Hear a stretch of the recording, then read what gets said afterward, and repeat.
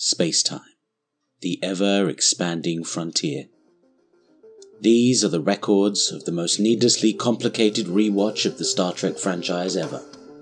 Its mission? To observe Trek from outside existence, to the Big Bang, all the way to the end of the universe. To seek out every second and contemplate every eon. To do what no sane entity has ever done before. Hello, and welcome to Temporal Trek, the podcast. Now, this is a complete rewatch of Star Trek, and this is my pilot episode, so I figured I'm going to start by describing what on earth I am attempting to do. This isn't just a straightforward rewatch of the series from the 60s to now. This isn't also a rewatch of the entire franchise from Stardate Order. This is a rewatch of the franchise in complete historical chronological order. What does that mean? Well, there are lots of episodes in the franchise where time plays a vital role. There's a lot of time travel antics. There's even travel outside of the universe, outside of space and time, an immeasurable part of existence. So, started off with a joke. I opened up my big mouth, and now I instantly regret it. Because I was having this little joke in a Facebook forum for the Next Conversation podcast, and I just mentioned, what if everyone watched everything in one straight order? From everything outside the universe to the Big Bang, and then from the Big Bang to the 21st century, and then from the 21st century and First Contact, all the way through in Stardate Order, watching all of the episodes in order, but any then future episodes that jump to the future, watch again after that, if the events happen after then. Complete joke. Unfortunately, it got stuck in my brain, and it is now here to stay. And it has come to this. Little did I know that as I would be researching this, that the first episode that I would be watching would be the animated series. I tried my best to trawl through TOS to find something that I could argue the case as being outside of time. But I found very quickly that there were things outside the universe, but they were sort of time adjacent. The events and everything being experienced by the crew were happening at the same time, just elsewhere, some other place. I couldn't get any kind of episode that mentioned being outside of a measurable time until I came to the animated episodes. And the very first one was The Magics of Magus 2. So, that's where I'm going to begin. Now, I don't hate the animated series. In fact, I have a fond love of the animated series. It used to be on Saturday mornings here in the UK on BBC Two for a short time. I believe it also moved to Channel 4 later on, but I didn't really catch it then because I was sort of in uni and trying to get through very dense textbooks. So I didn't really have time to watch cartoons anymore. As much as the world seems to think that students do that, we don't really have time for that. Well, if you do, you're probably not doing it right. But I have a very fond memory of the animated series, partially because I also grew up on the He-Man animation, which is exactly the same style. So I love that way of looking at it. I know a lot of people don't like the animation, and I know that if I was doing recommendations on these episodes, I could just say, if you don't like the style, don't watch it. I could probably say that about all the episodes, so that's not going to be one of my criticisms against it. The way it looks, I don't think can be held against it. The way the acting takes place, maybe. That might figure in, because that can really throw you out of the episode. But as far as animation is concerned, I can let it off for quite a few things. As I can with the original series as well. You've got very early days of special effects on cameras. I'm not going to hold that against it. And of course, we've got the remakes, the rehashed TOS with all the new special effects, so we can kind of give it a bit more leeway. But with this episode, what I'm going to be doing is rewatching episodes as they fall through the chronology. So I'll be watching Magus 2 now, but when it comes back round to being in the normal chronology of things, it will be watched again. The difference being that this episode will only deal with the events that were outside of time. Now, I'm really hoping that someone out there is going to listen to this episode and has fantastic editing abilities on YouTube, or perhaps even a podcast ability that they could do as well, that if they could make a supercut of all of the outside time pieces of information and put them in one long span, that would be fantastic. So what I'm going to be doing with these episodes outside time is providing a time stamp. I will be letting you know, based on the Netflix UK review that I'm doing, the time when the ship or crew move out of time, and then moving it to the point where they return to normal space-time, the Prime Universe. Now, speaking of the Prime Universe, I will also be watching the Kelvin Universe, because I see those events happening in parallel. They have time, they have space, they may not be the same universe and the same timeline. They are still part of the franchise, they are still happening. So I take everything to be happening at the same time. So I'll attempt to fit those in around the TOS era and sort of work it that way. So we will be including the Kelvin universe. I don't hate on that universe. There are bits of it that I love, there are bits of it that I don't, and that will hopefully come out in the review. But everything will be considered. There is nothing I'm leaving out of the franchise that is committed to TV and to movies. Speaking of leaving things out, I will be leaving out any books, comics, even the stuff that was supposed to be tied in and is supposed to be canonical. I hate using canon as a justification for something, because, as this podcast is going to be all about, time travel exists as a concept in this universe. Things can be changed. Things can happen very differently.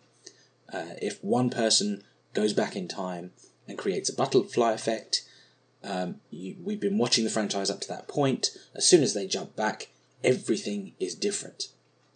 So if one series looks different to something else, if a species, I think you're getting what I'm going with this, looks different in one bit to another, what if that's a result of time travel? What if there is some unseen part of the franchise that is being affected because there was time travel going on that we, the audience, saw going on in the episode?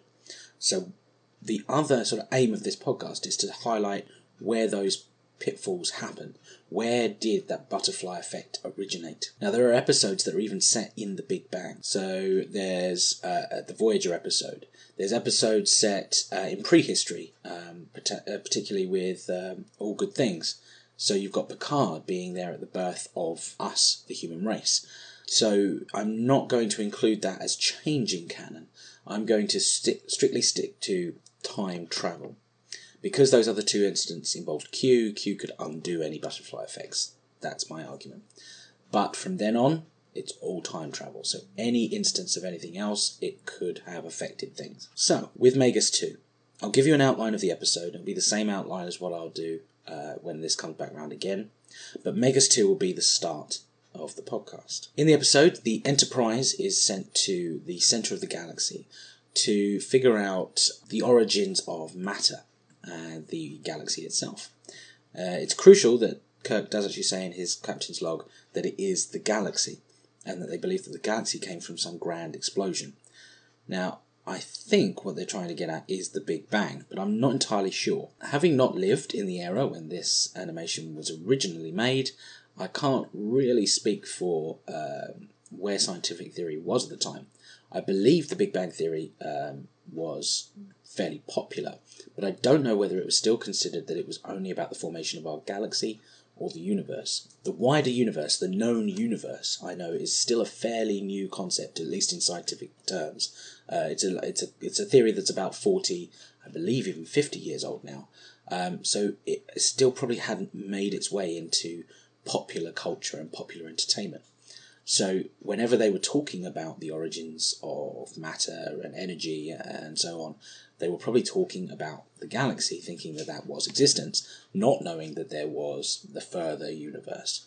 So I'm going to let them off for this sort of discongruity of the wording of the captain's log and where scientific theory was. I'm not a scientist, I'm not an expert, so please, if you have any feedback for me, let me know, get in contact. I would love to know, where was scientific theory being placed at that time? Did we know about the further universe at that point when this episode was being made? Was that fairly popular, well-known knowledge, or was that still making its way just through the scientific hemisphere? Were only scientists aware of the further universe, and the general public weren't really aware, so they were sort of dumbing it down for the entertainment. If you know that, I would love to find out. Please let me know. And in general, I welcome any feedback. When you listen to this, I'd love to know what you think about the episode, the structure of it, changes that you might be able to suggest. If you've got ideas for segments, I will read out feedback if you want me to. I will include names if you want me to. I would also love any fan art. If anyone does fan art based on this descent into madness that I'm about to embark on, that would be fantastic. Whether it be about this podcast or just about the episodes I'm talking about, whether you want to draw a picture of this episode happening, entirely up to you, but send it. I will share it on Twitter, you name it, on Instagram. That would be fantastic to hear from you. With the episode, it's not until the timestamp of 1 minute 59 seconds. Okay, so it's 1 minute 59 seconds when the Enterprise moves from our universe, our space-time, to non-space-time, or a different type of universe. So that will be the point where I'm putting the first timestamp on. It's at that point that I'm going to be talking about. Now, this is one of the rare episodes where I've done my research where pretty much the whole thing is set outside our space-time. Every other episode I'm going to be including on this outside time segment, there's a short, maybe 10 minutes, where the Enterprise or whatever ship is caught outside of space-time, or perhaps a few individuals. It's very rare that we actually get a whole episode dedicated to just the concept. So that's one of the reasons why I actually really like this episode. It stays with the concept the whole way through. The most interesting thing that I find is when we're talking about Spock. Spock is arguably one of the most beloved characters in the whole franchise. I've never really seen a criticism of the way Spock talks. The first sentence he says when they enter into this other space-time is that he talks to McCoy, who's giving a very McCoy statement about where the hell are they and all this sort of thing. And Spock just replies with, "through the centre of things." Now, I realise that this animation probably had a very limited budget, wasn't given a great attention, so it's probably just a badly written line. But actually, I quite like the way he says it, because it defends something that's been happening recently. Now, at the time of this recording, Season 2 has just finished of Star Trek Discovery. And I've enjoyed this show, I really did.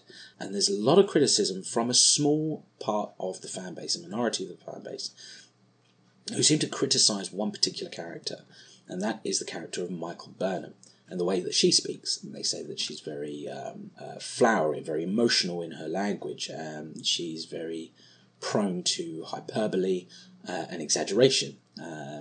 Perhaps not necessarily put in such terms, but that's the general gist I'm getting from those fans who criticise the way she talks. I hear that a lot about her, but coincidentally we're getting a line from her adopted ward, half Vulcan, half human brother, Spock, and I've never seen that criticism lobbied against him. Now, this is a way of talking that I think Spock carries through TOS and even the animated series. I have never seen that criticism against him, but I have seen that criticism against Burnham. Now, that may be for very different reasons. It may not be just the language, there may be other factors in play, and I think we all know where I'm going with that, so I won't go any further with that. But it's very interesting that we're willing to forgive one thing because perhaps it hits our nostalgic button, perhaps there's something underlying that we love about Spock, so we're willing to forget the way he talks. Yet we're not allowed to do that for a brand new character who we're still getting to learn, and is still only in the fabled zone of bad Trek. Whenever there's the first 2 seasons of any of the iterations, it's never quite revered as, say, the later stages, and usually the seasons 3 to 6 being the best ones for any franchise. So I just find it a very odd thing, but it's interesting that that's the first thing that comes up. It's almost like I set on this journey to rewatch all the episodes, to examine canon, and perhaps even, if I'm being honest, try and defend the criticisms lobbed against Star Trek Discovery for its anti-canonical viewpoint, or the way that people think that it is anti-canonical. Canonical. What an odd word. Canonical. Ooh, there we go. I'm surprising myself, and hopefully I'm going to learn how to say that properly, especially for an entire podcast that's about canon. But my idea was to sort of examine canon in such a way that perhaps I can then offer a completely scientific approach and reason and result to dissuade that criticism of a show that I think is one of the best in the Star Trek franchise. Certainly better than the episode that I'm going to talk about. Now, instantly, as soon as the Enterprise hits this realm of existence, everything goes haywire. The machinery isn't working, life support is completely gone, the crew are almost dying from lack of oxygen and life support, and suddenly someone appears on the bridge who seems very jovial, very happy. He seems to know who they are. He instantly says, "Humans, can't you do anything right?" That's my worst impression ever. But voiced by James Doohan, who I remember as voicing quite a few of the characters, not only in TOS, but also in the animated series as well. He's very over the top, very grand, very posturing, but he just sticks out his hand, and instantly all the machines on the Enterprise are working. Everything seems to be realigned, and the crew start to wake up. He introduces himself as Lucian, and the satanic imagery is there from the get-go, but no one seems to be clued into this. He's half man, half goat. He's like a faun. He's just like a really big Mr. Tumnus. He talks to Spock and calls him his elfin friend, so there's a jovial side to him. So instantly, we, the audience, know this is Satan, this is Lucifer. You know, I don't think that was ever a possibility that he wasn't Satan. And I don't know, I wasn't growing up at the time this episode was released, how evident that would have been to an American audience or a general public. I remember reading in some of the notes for this episode that the original script was going to be that they meet God, but that would seem to be more controversial. Yet putting in a character who so obviously looks like Lucifer and then is revealed later to be Lucifer, it's very odd how that was able to get past, but God wasn't.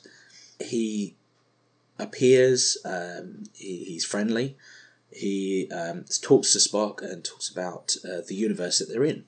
And he says, "Logic? Whose logic?" He has literally no concept of rational thought, reason. To him, those are foreign concepts. He instantly transports our favourite triad, the Kirk, McCoy and Spock, to this other realm in space-time just outside the ship. And it instantly gives over to Kirk being this disembodied character, and we see some really odd animation. I'm not entirely sure why this was left in the episode. It just seems so strange. But they have this whole conversation about bodily integrity is very important to us, and we like to be in one piece. Which, given the way that Kirk looks in the episode, it's not hard to believe why.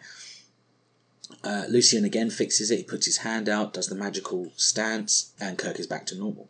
McCoy can't resist the opportunity to stick the knife into Spock and call him unnatural as well. But it's just, it's great. It fits in with what I remember of TOS. And I will say that in all of my rewatch, obviously I have seen all the episodes before, some more than others. Obviously I stick to my favourites over and over again.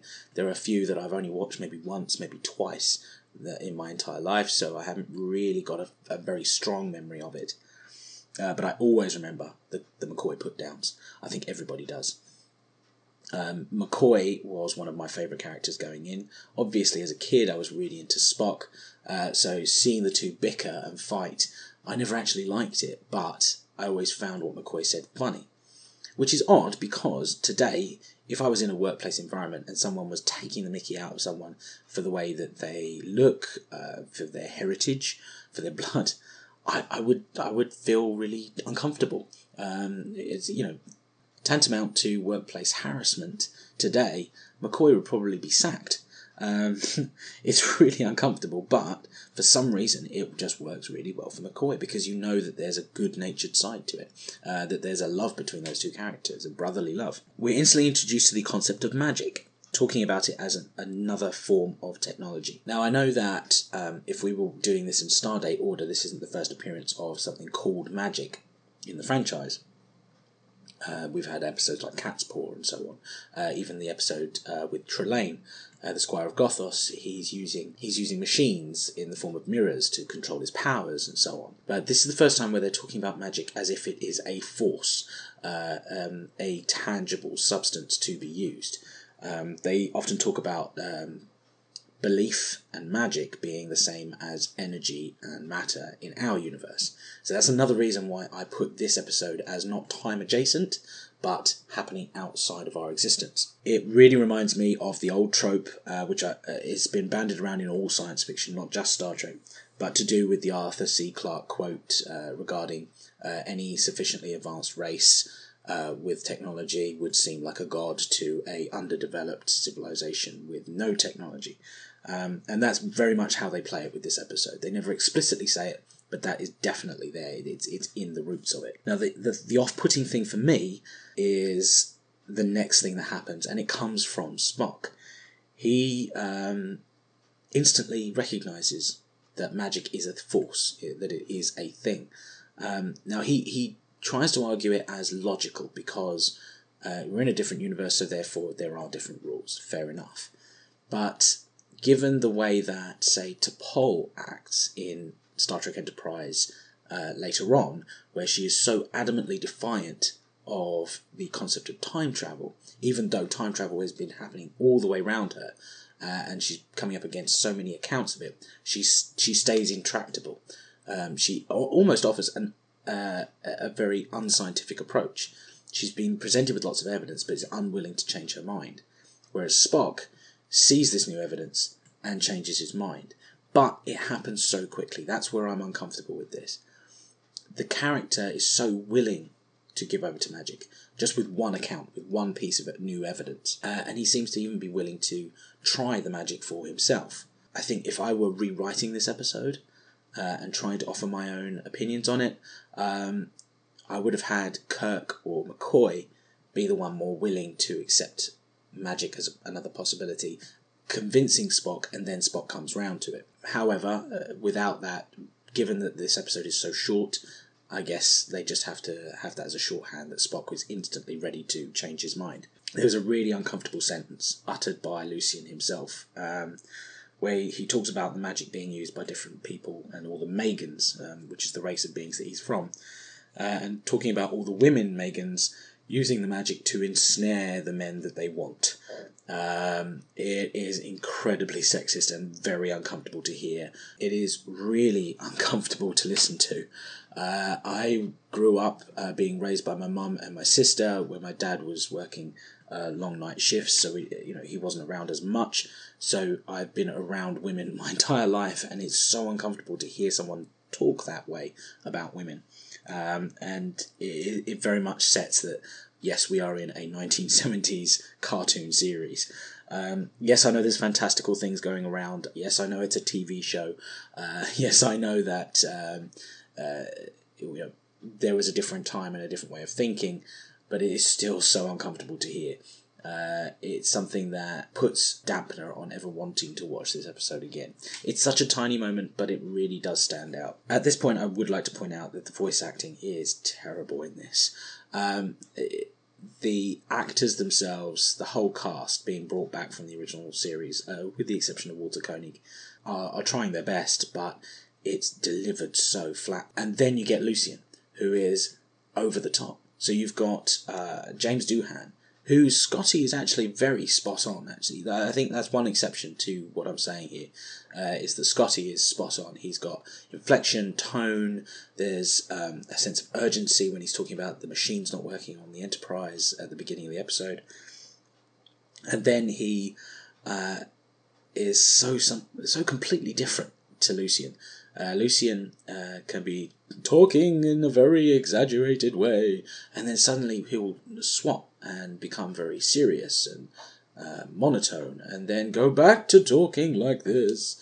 And it's so unusual. It is so jarring because you're trying to stay focused on the episode, but the sudden switches with no lead up whatsoever, no reason for it.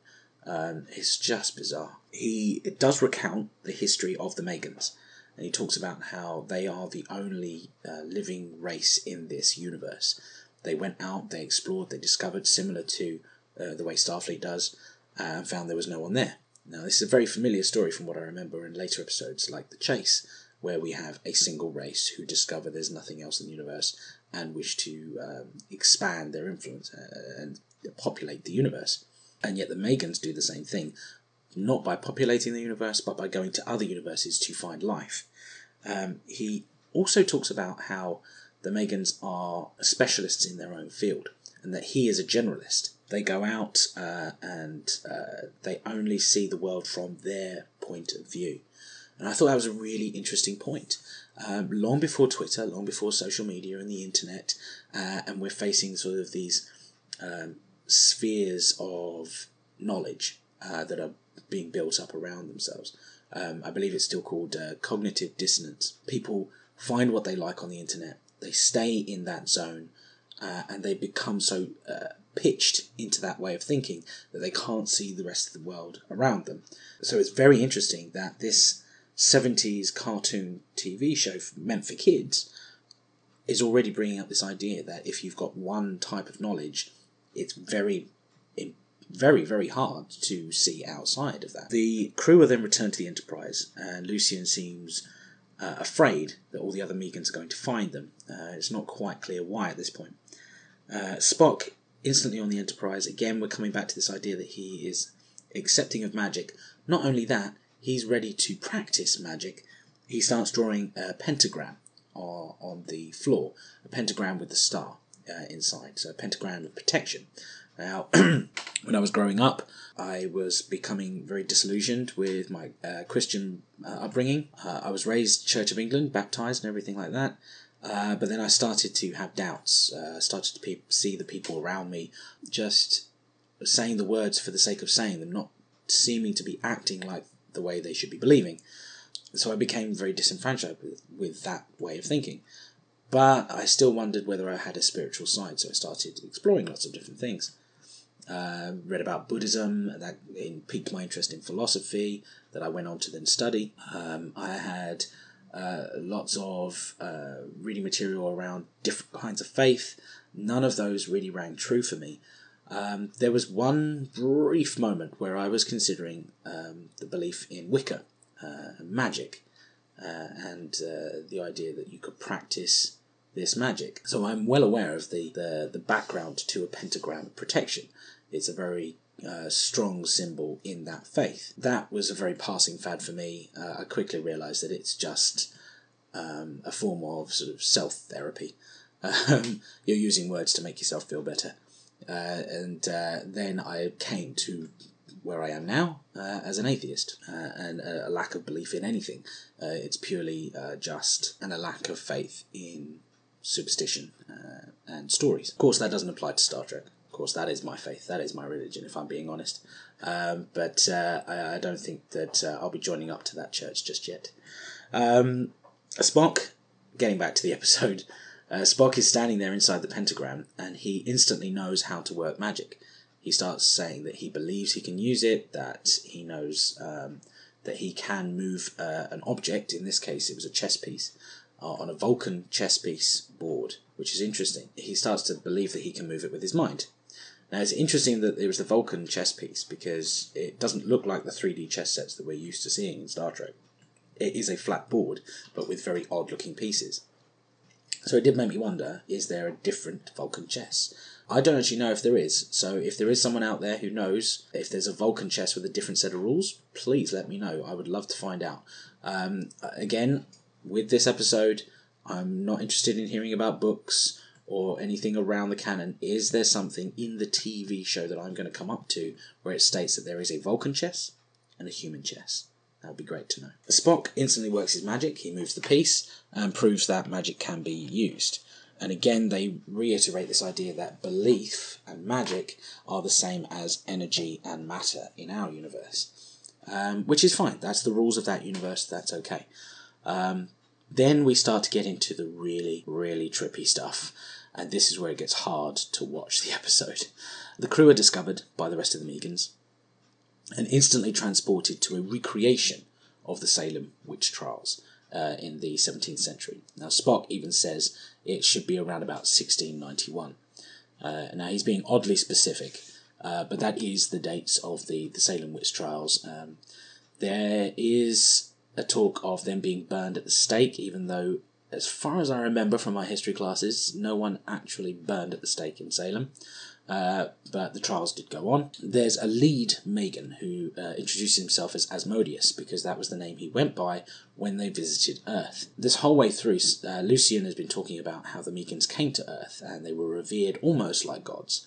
They were treated with lots of respect. They were there at pinnacle points of technology being introduced into the world. Now, it's never explicitly said whether they created the technology or they were a guiding force for it, and humanity just discovered things on their own and were just using the Megans' expertise to be safe.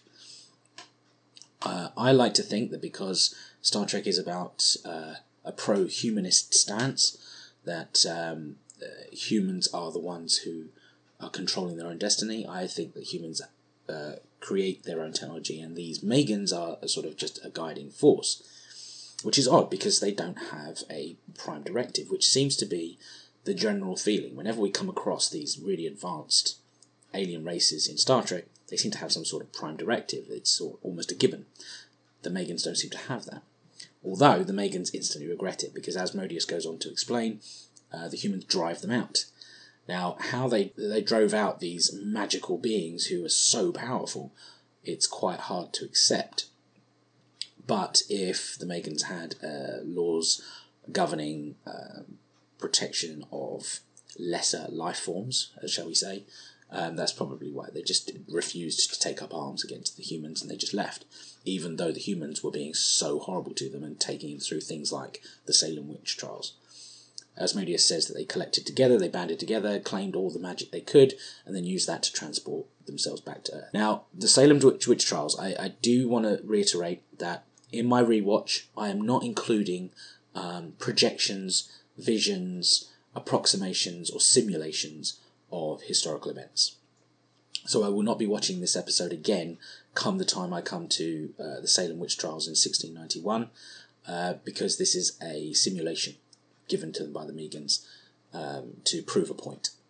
The same way that I won't be watching Cupid for the Robin Hood. I won't be classing that as medieval history, partly because Robin Hood is myth, but also because it is a simulation again. It's something that Q has created for a purpose, and it is happening time adjacent to that episode, but nowhere else. If it's a holodeck recreation, I'm not classing that as time travel, so that is happening in that time. Only if time travel, and it is specifically said time travel, is occurring, then I will do that. The human race is put on trial. Now, oddly, Spock calls himself up as the defense for humanity, saying that he is not of Earth.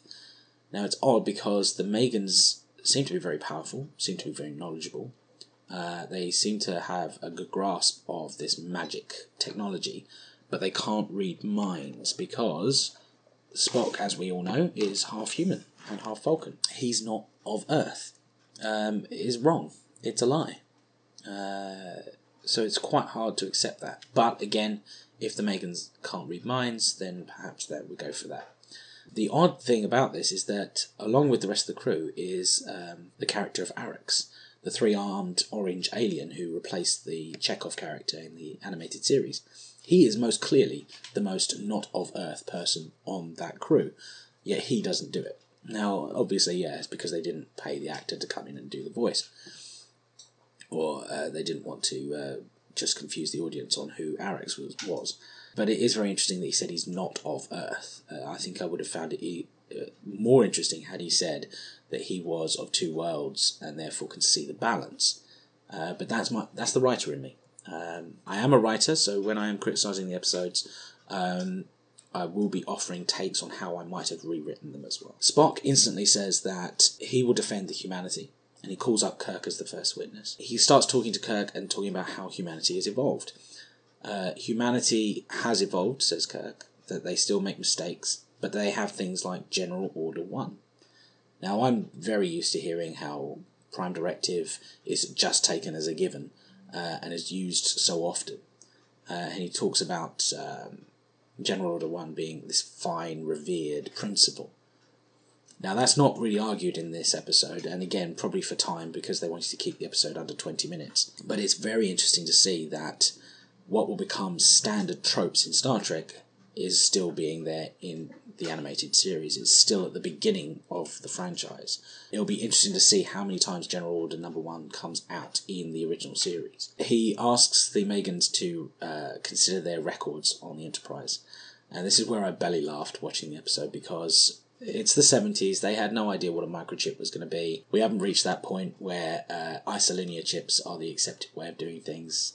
I know this happens in TOS as well. We have like diodes and relays and really old circuitry and things like this, but it is very funny when Asmodeus waves his hand and up in the sky waves all of these computer reel-to-reel tapes and punch cards, and there's the sound of like a ticker tape going on, counting all the cards. It is funny to watch, and saying that we have read all of your tapes and all your records. It just seems so silly to me that even then, when they're writing this in the 70s, that they thought that technology hadn't moved on. Even in the TOS era, they had those little discs that looked like what we used to call floppy disks, which is now an ancient technology as well. Why they didn't have that flying through the air, because I imagine just a coloured square flying through the air is much easier to draw than a reel-to-reel tape. But there you go, that's just me. It's decided by the Megans that humanity has proved itself, but that Lucien should still be punished. And then Kirk instantly leaps to his defence. And says that we're not interested in your myths and legends, he's just a sentient creature, we need to look after him. Now, I thought this was really, really cool, because you've got an episode set in the 70s, before I think it's established protecting sentient life in any form is the standard Star Trek trope. The 60s, yes, they had some very impassioned speeches about freedom and being just and pure and things like this, but about human rights, individuals' rights, and looking after a sentient creature, it's always something I attribute to TNG onwards. So it's odd to hear it out of Kirk's mouth for me. I'm always used to hearing Kirk giving a speech that sounds like it came out of sort of an American textbook about we the people, reading the amendments and everything like that. Not something that is very personal, very centric to just one sentient being treated correctly.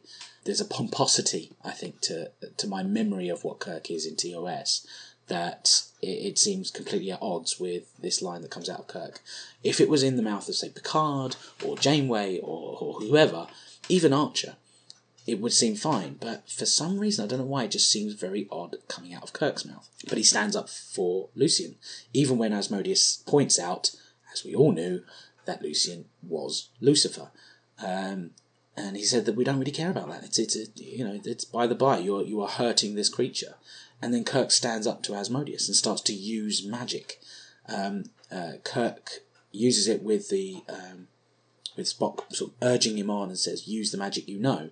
It's never established that he knows any magic. It never really goes anywhere, but we get the most trippiest scene. There's all kinds of coloured gel put over the animation, rainbow effects, storms, you name it, it's all being thrown at Kirk. Kirk is sort of defeated, but by the act of looking after Lucifer and protecting him, or trying to, the Megans then believe that humanity has moved on and that they are better. Everything's fine. Reset button is hit.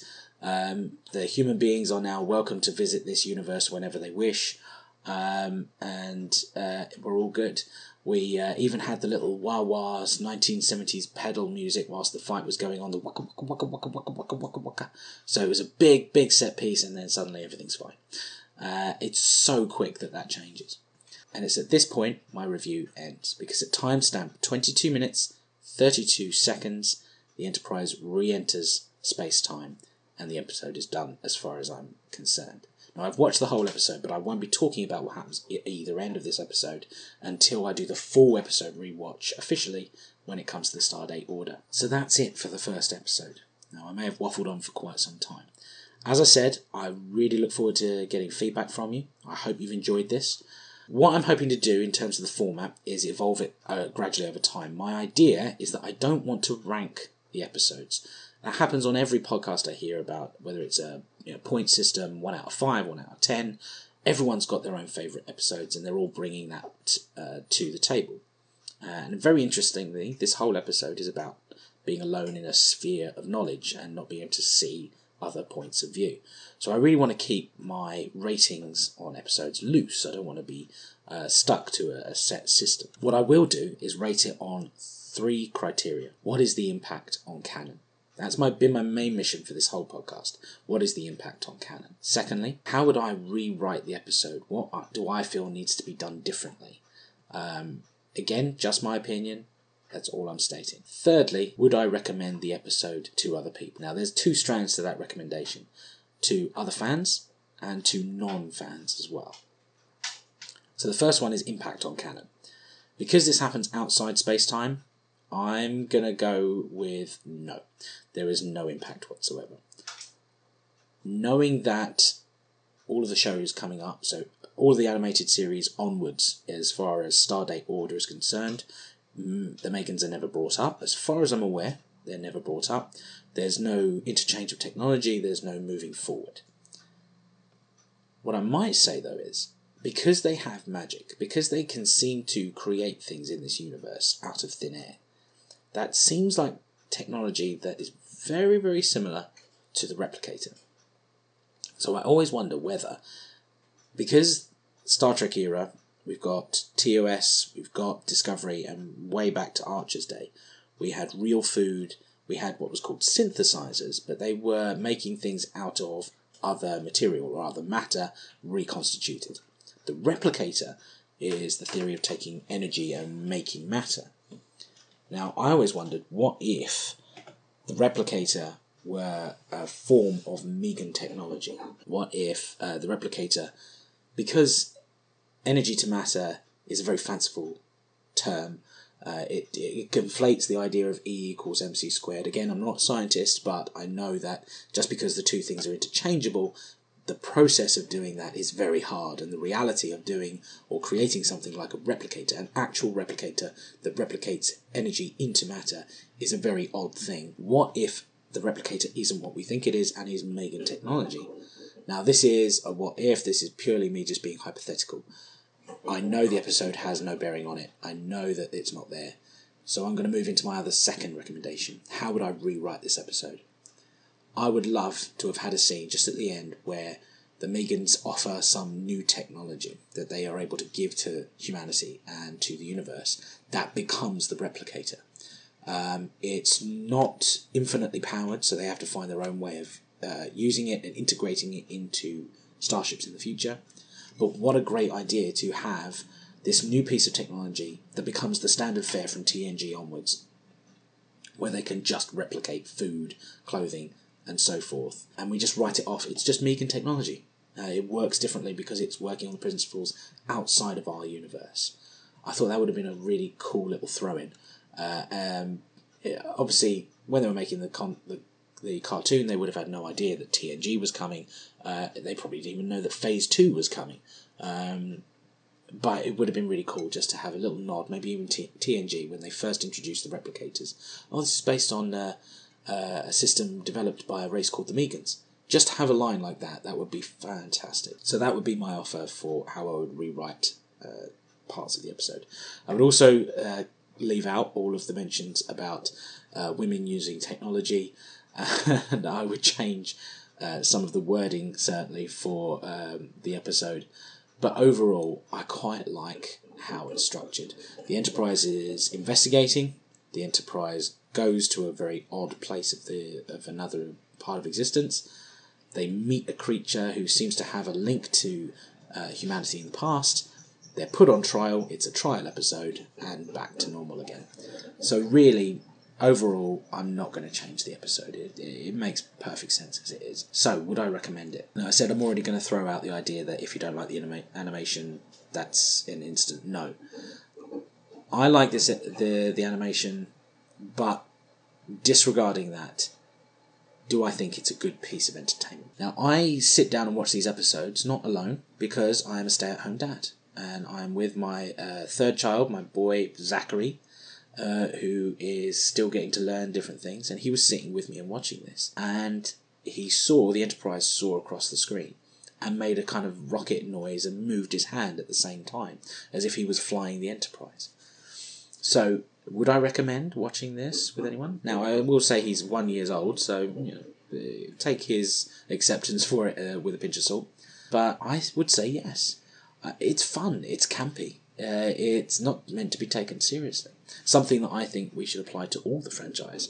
All of Star Trek shouldn't be taken seriously. There are serious elements to it. There are serious parts of the episodes.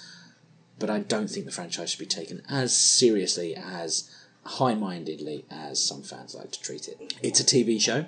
It's an important TV show, but it's a TV show. So I recommend that other fans watch this episode, and I also recommend that non-fans watch this episode. And that's my review for now.